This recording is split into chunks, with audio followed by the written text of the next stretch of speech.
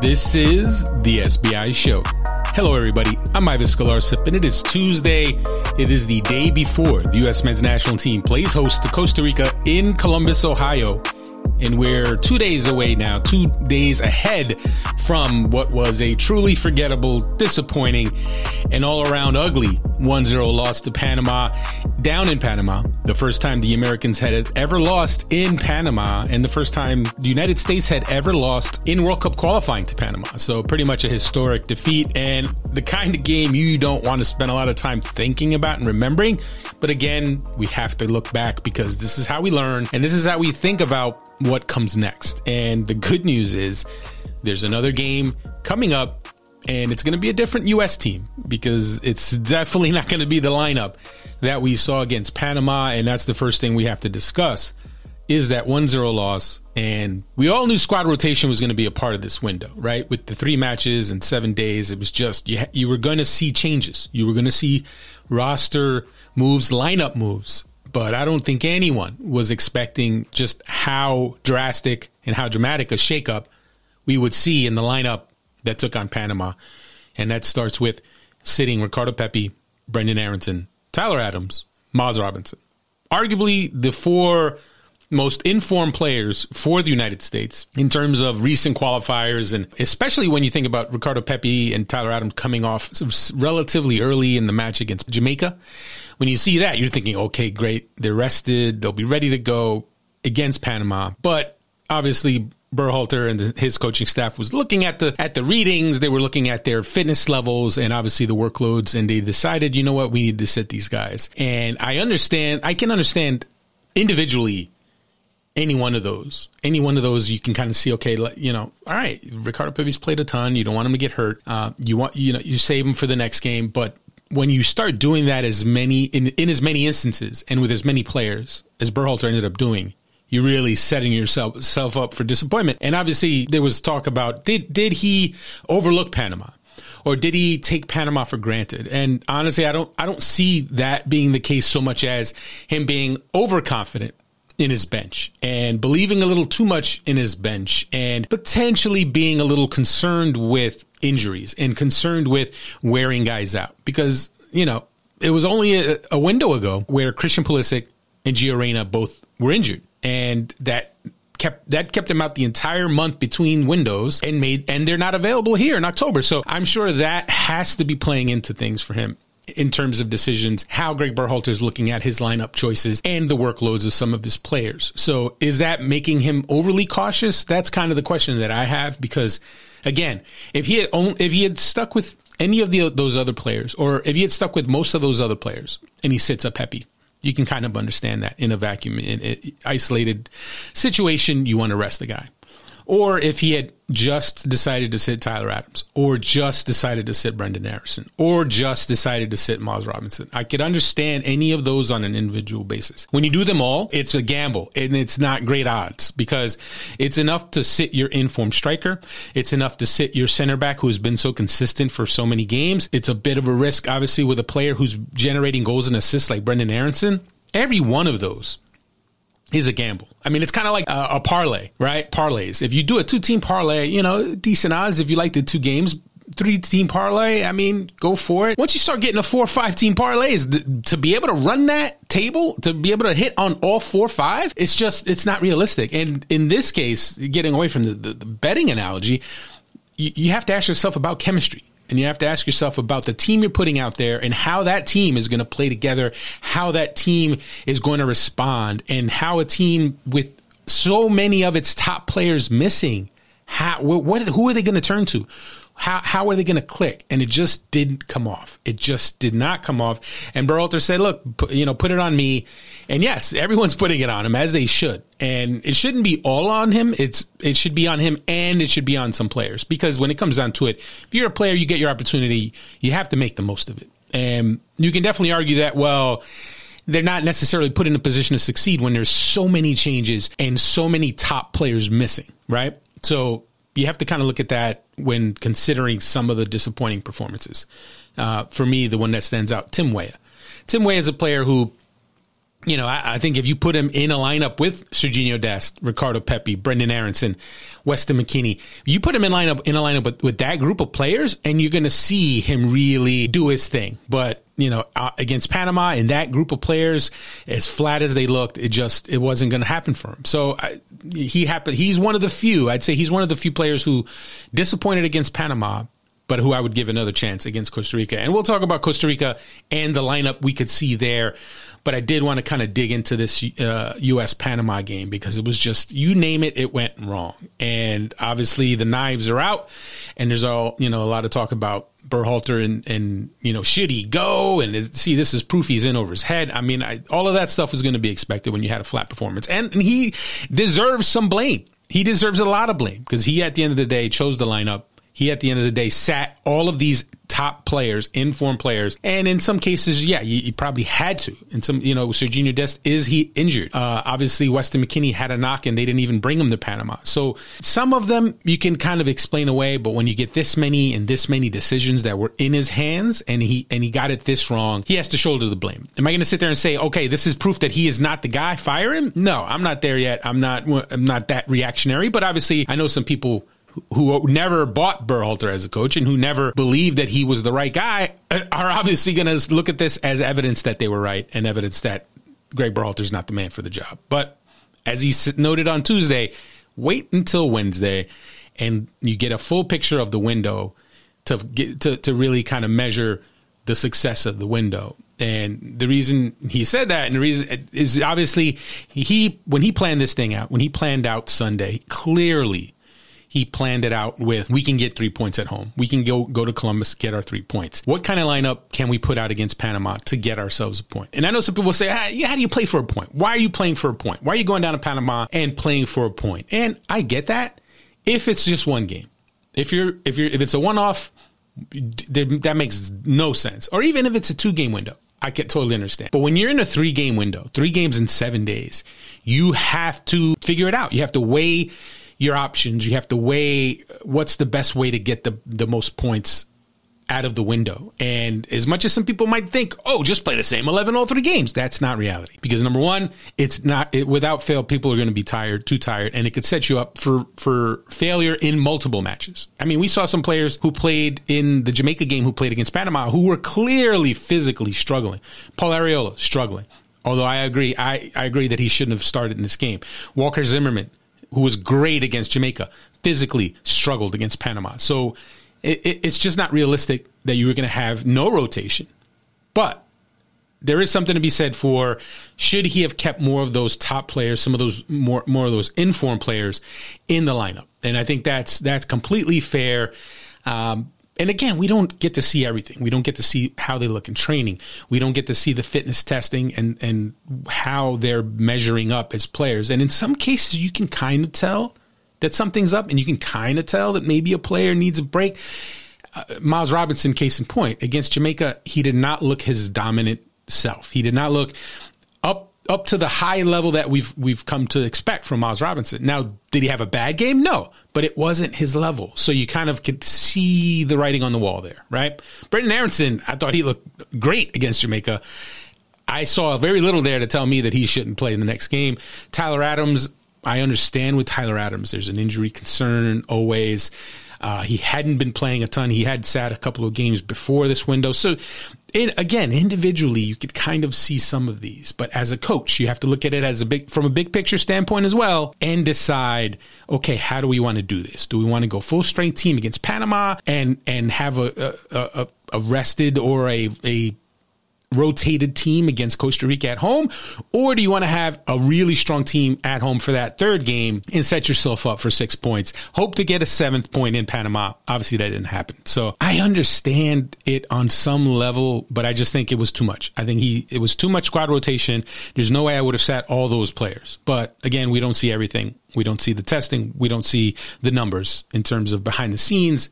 That being said, it still felt like a gamble, and clearly it didn't pay off. Now, I don't know about you, but I don't know how much I really want to talk about this Panama game because it was just one to forget. It really was. And just to kind of run it down real quick, Jossie's artist, he obviously, it looks like he had got his head on the own goal. Was it an own goal? It was credited to Anibal Godoy.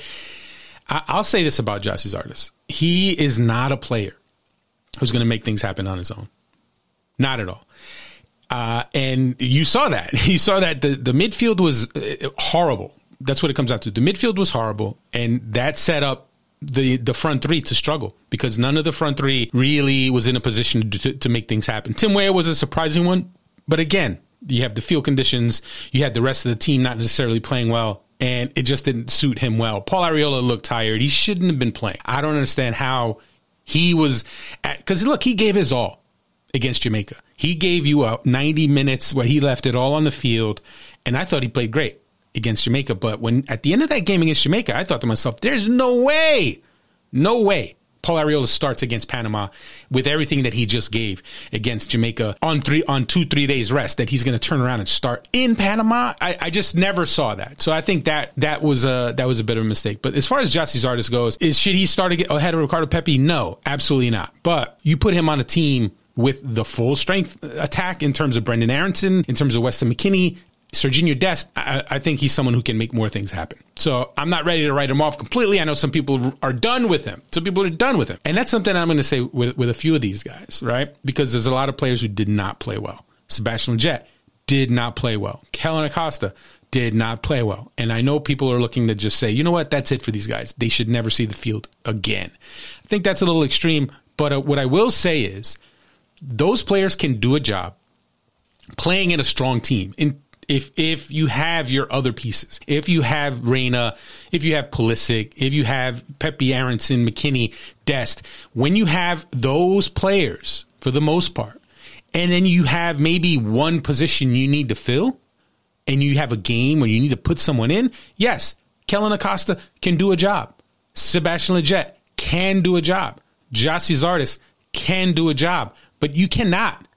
I don't know how else to say this. You cannot put all those players together and expect them to make it happen because it's just not going to happen. Not against any sort of a good level opponent. And kind of the analogy that comes to mind, and I don't want to do spoilers here on Ted Lasso, but there was a scene in Ted Lasso where Ted changed an ingredient in his biscuit recipe. Right? He switched the sugar for the salt by accident. Right? And guess what? It turned out to apparently still be okay.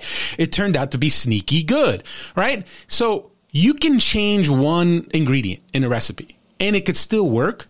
But once you start changing too many, you're messing with the recipe and it's more than likely going to be terrible. And that's really what it came down to. And that's why for me, I still think some of these guys can be an ingredient when you need an ingredient to fill in when you're out of, when you're out of something else that's a key ingredient and you need a replacement. Fine.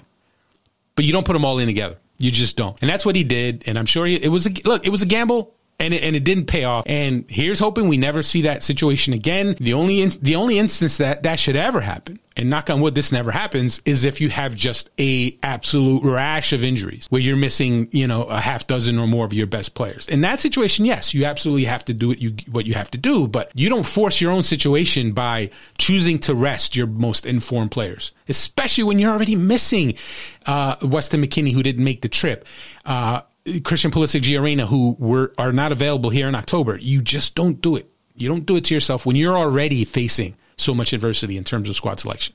Now I'll get off the soapbox here and get into the Costa Rica match. And I know right now there's a lot of nervous people. There's a lot of people worried, especially when you consider the last time the U.S. played Costa Rica at home.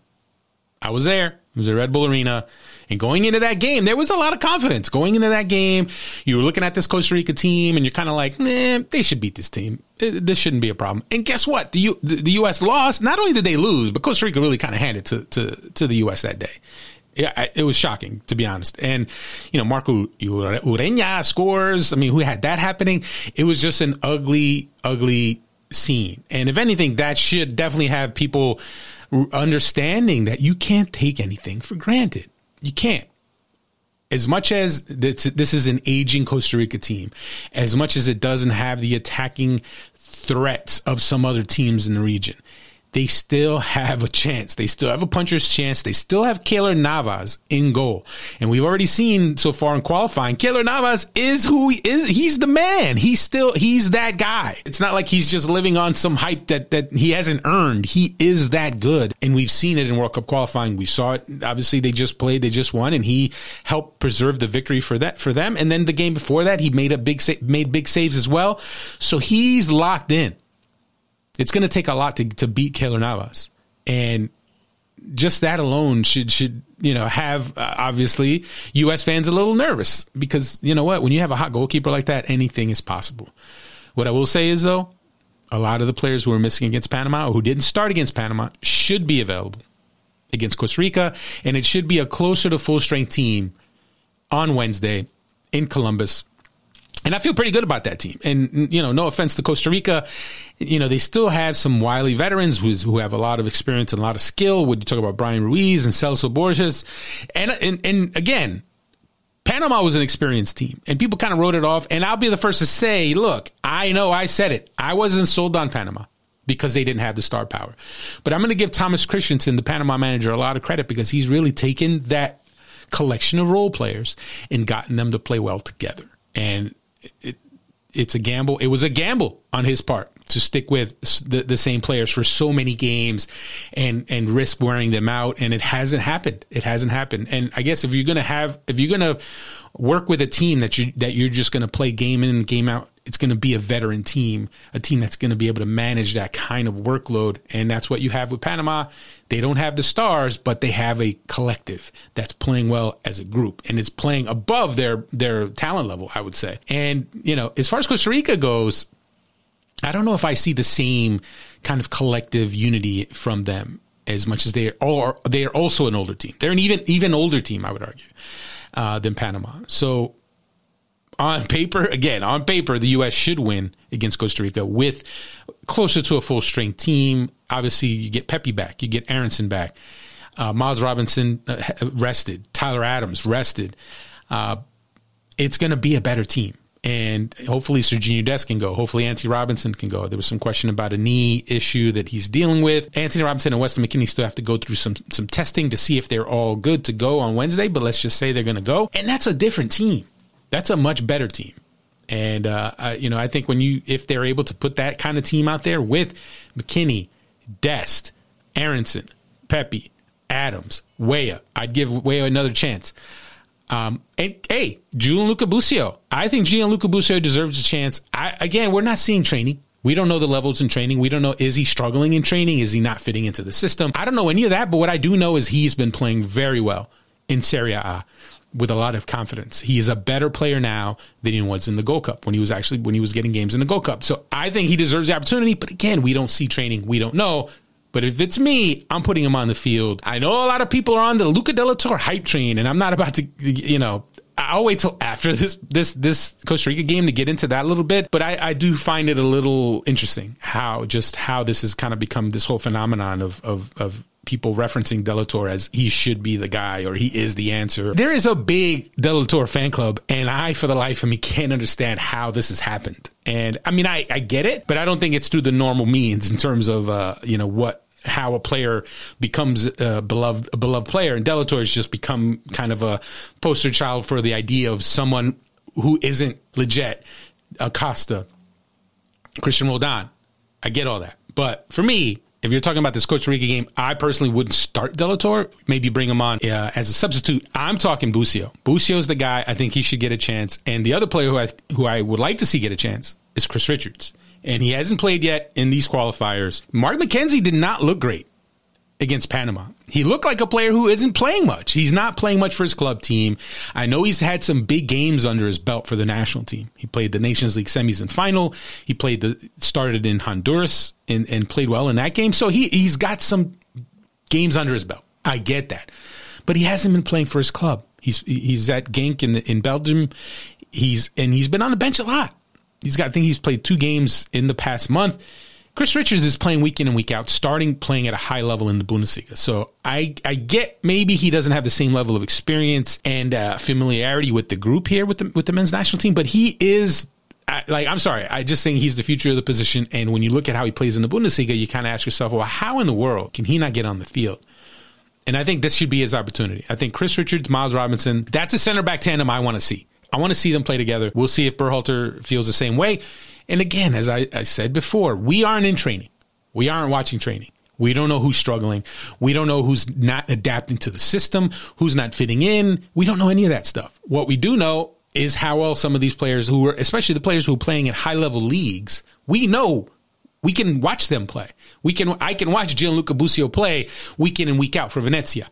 We can watch the Bundesliga. All the Bundesliga games are available on ESPN+. We can watch Hoffenheim every single game, and you can watch Richards develop, and you can see a player who is clearly maturing, who's clearly gaining confidence, and has earned. And you know what? I don't see how you don't get him on the field. So I'd like to see Busio and Richards. I think a lot of people would like to see them. But again, it comes down to what Berhalter's seeing in training, how those guys stack up against some of these other options. But above all, we are going to see a very different looking lineup for the U.S. against Costa Rica, and it should be a team that's more dynamic, that has more energy, that just has more talent, top to bottom. And I know Berhalter was a little careful not to throw his team under the bus that he put out there against Panama, because at the end of the day, it was him who put him out there. They didn't say, hey, look, I want to play, put me in. They didn't demand to play. He chose to play them, and they didn't get the job done. So that's on him. So I can understand why he doesn't want them to kind of feel that heat. But when it comes down to it, we are going to see a much different squad. And I think we're going to see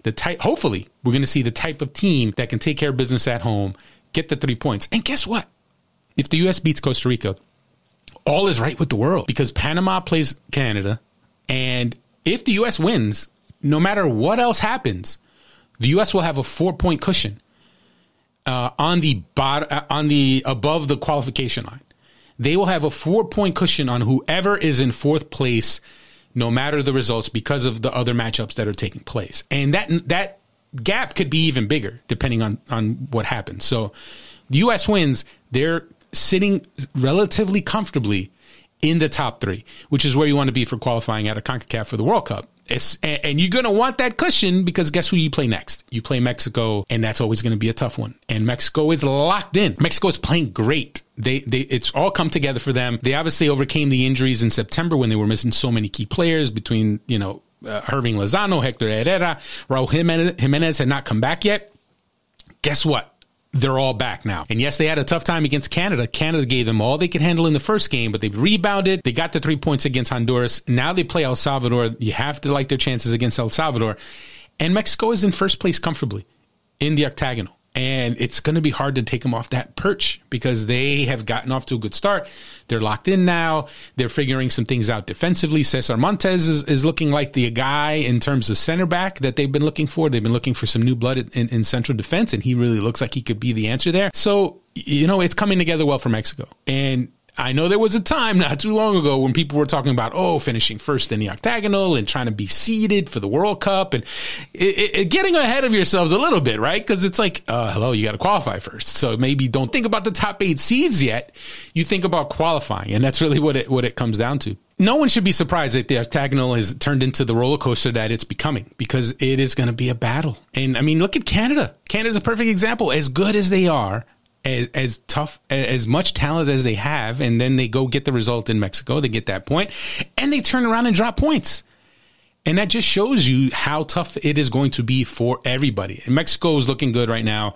They're pretty comfortable, but things can change quickly, right? So, if you're a U.S. fan, I will not say don't be nervous. I will not say there's zero reason to have questions. I would not say that at all, because right now, if you have questions, if you have concerns, if you're not convinced that Gregg Berhalter is the guy, that you're well within your right to believe all those things and to feel all those things. What I would say is things are not as crazy or not as bad as maybe they seemed after that game against Panama. That game was bad. No doubt about it. That game was bad. The decisions on the lineup were bad. The performance of so many players were bad, and including some players that people would have expected. I mean, most people, I think, would have wanted Tim Weah in the lineup. Most people would have wanted Yunus Musa in the lineup, and neither of them had a good game. So it's not just the favorite punching bags. It wasn't just Sebastian Lletget. who is obviously someone people love to beat up on. It wasn't just Paul Arriola. It was actually some other guys too who, I think people were expecting to play well. So there's a lot of blame to spread to go around, but it should all stop. It should all stop at Gregg Berhalter's feet because he picked that line up. But I think he has a chance here now to do right by the squad and put the right team out, and we'll see if he does that. And could we see another Sebastian Lletget, Gyasi Zardes? Could we see some of these guys against Costa Rica? Absolutely. I think you could. And I projected it on SBI. I could see one or two of those players just because Gregg Berhalter believes in those guys. He trusts those guys. But they will have a better chance to succeed with better players around them because you're going to see Brendan Aronson. You're going to see Ricardo Pepi. You should hopefully see Weston McKennie and Serginho Dest and Tyler Adams and Miles Robinson. It's going to be a better team. So if he goes with Lletget and or Zardes, I think those guys are going to have a better chance to show well than they did against Panama. Although for me personally, I wouldn't start either of them because I would want to see some different people in there. I would give Weah another chance for one. That's one I think anyone who saw him against Jamaica come off the bench and create chances immediately, you saw what he can do. And I think at home, him starting, he can make things happen. If Tim Weah starts, I'm going to put it right now. I'm going to put it on record right now. If Tim Weah starts, he's going to score a goal. You heard it here first, folks. I think it happens. And in terms of prediction time, I'm going to go with the U.S. I think they're going to get it done. And part of it is because, again, I'm not Costa Rica. They're an older team. They just went and called up Christian Bolaños and Alvaro Saborío, who are 37 and 39. I mean, that's going pretty deep there, pretty deep with Joel Campbell missing out. And obviously that's a big blow for Costa Rica and their attack to not have Joel Campbell. So right there, that's something working in the U.S. team's favor. You can't take it for granted. Costa Rica is going to still be tough. They're going to be a handful. But I believe this U.S. team, with Aronson, with Pepi, Adams, Robinson, Dest, McKennie, Anthony Robinson, if you see those guys on the field, I think they get the job done. And I think they look good and have the first full game, the first good full game that we have seen in qualifying. And the first good full game we've seen in a good while from this U.S. team. I'm trying to think the last time, with Martinique in the Gold Cup. I mean, it's been a while. It's been a while since we've seen a complete, impressive, top-to-bottom, 90-minute performance from the U.S. team. I think this could actually be it. We could see it in Columbus. Now, this is obviously a shorter episode than previous episodes of the SBI show. I'm getting ready to fly to Columbus. I wanted to record this before I headed out, but I also wanted to wait until after Gregg Berhalter had his press conference and he spoke to the media on Tuesday, and he obviously addressed some different issues, just kind of touching on a couple of things. And I'll be heading to Columbus. It's going to be my first World Cup qualifier of the octagonal in person. I've been in studio working with CBS Sports on their coverage this time around, though. I will be in Columbus. I'll be there covering the Costa Rica match, and I'm looking forward to it. Looking forward to getting back on the beat, getting back on the ground, and seeing what's what. It's been way too long. I'm trying to think, actually, the last World Cup qualifier that I went to might have been the Trinidad game. Yeah. Wow. That's crazy. I hadn't even thought of that. Kind of crazy, but here we are. And it's a whole new time. It's a whole wow. I hadn't even actually thought of that. That's pretty crazy. Yeah. Wow. Well, that was a long time ago. And how about the 10-10? Can the U.S. men's national team never, ever play a game on October 10th again? Think about that. I thought that was one of the crazier stats coming out of that loss to Panama. The U.S.'s loss to Panama came on October 10th. The U.S. has lost to Trinidad and Tobago 4 years ago, October 10th. The U.S.'s Concacaf Cup loss to Mexico in 2015, October 10th. And one of the years that the U.S. didn't qualify for the Olympics was also on October 10th. I mean, come on. Next year, I don't care what happens, you do not play a game on October 10th if you can help it. That's pretty crazy. But I think that's it. That wraps it up. Again, apologies for the shortened episode. But then again, who knows? Maybe you'll like this shortened episode. Won't have time here to talk MLS. We'll get into MLS come next week. But once the window is officially closed, just because MLS ignores the international window doesn't mean I'm going to ignore the international window. It's all about international soccer right now, and it's all about the U.S. men's national team. And I'm pretty sure that's what everyone wants to hear about and talk about. But that's all for now. We'll be back on Friday, knock on wood, to get into what happened in the Costa Rica match. I think we'll have some good things to talk about and some good performances to talk about. So just think positively, folks. I know there wasn't much positive to come out of that Panama game. There wasn't a lot to hang your hat on in that game, but I think better times are ahead. And we'll see. Some of these lineup decisions are going to be interesting. Like Matt Turner or Zach Steffen, it's a no-brainer, right? You go with Matt Turner, you stick with him because he's been playing so well. But I do think he was considering going with Zach Steffen in this match. But now with everything that's happened, I don't know how you do it. I don't know how you pull Matt Turner, given the run that he's on, and given the fact that he was the only player who actually played well in Panama. How do you take him out? And side note, in case you missed it, make sure you check out the piece that CBS Sports did on Matt Turner. We did a feature on him, and I was involved in that process for that, and I think it came out pretty well. Pretty proud of it. So if you haven't seen it, make sure you look for it. I'll see if I'll probably tweet it at some point today. I'll retweet it because it was on social media. Pretty nice segment to give you a little origin story of Matt Turner and how he kind of rose from obscurity to be the new number one for the U.S. men's national team. But that's all for now. I'm Ives Galarcep. Thank you for listening, and be sure to stay tuned. Make sure you're reading SBIsoccer.com, and make sure you listen on Friday when we're back with our next episode. But that's all for now. I'm Ives Galarcep. This is the SBI Show.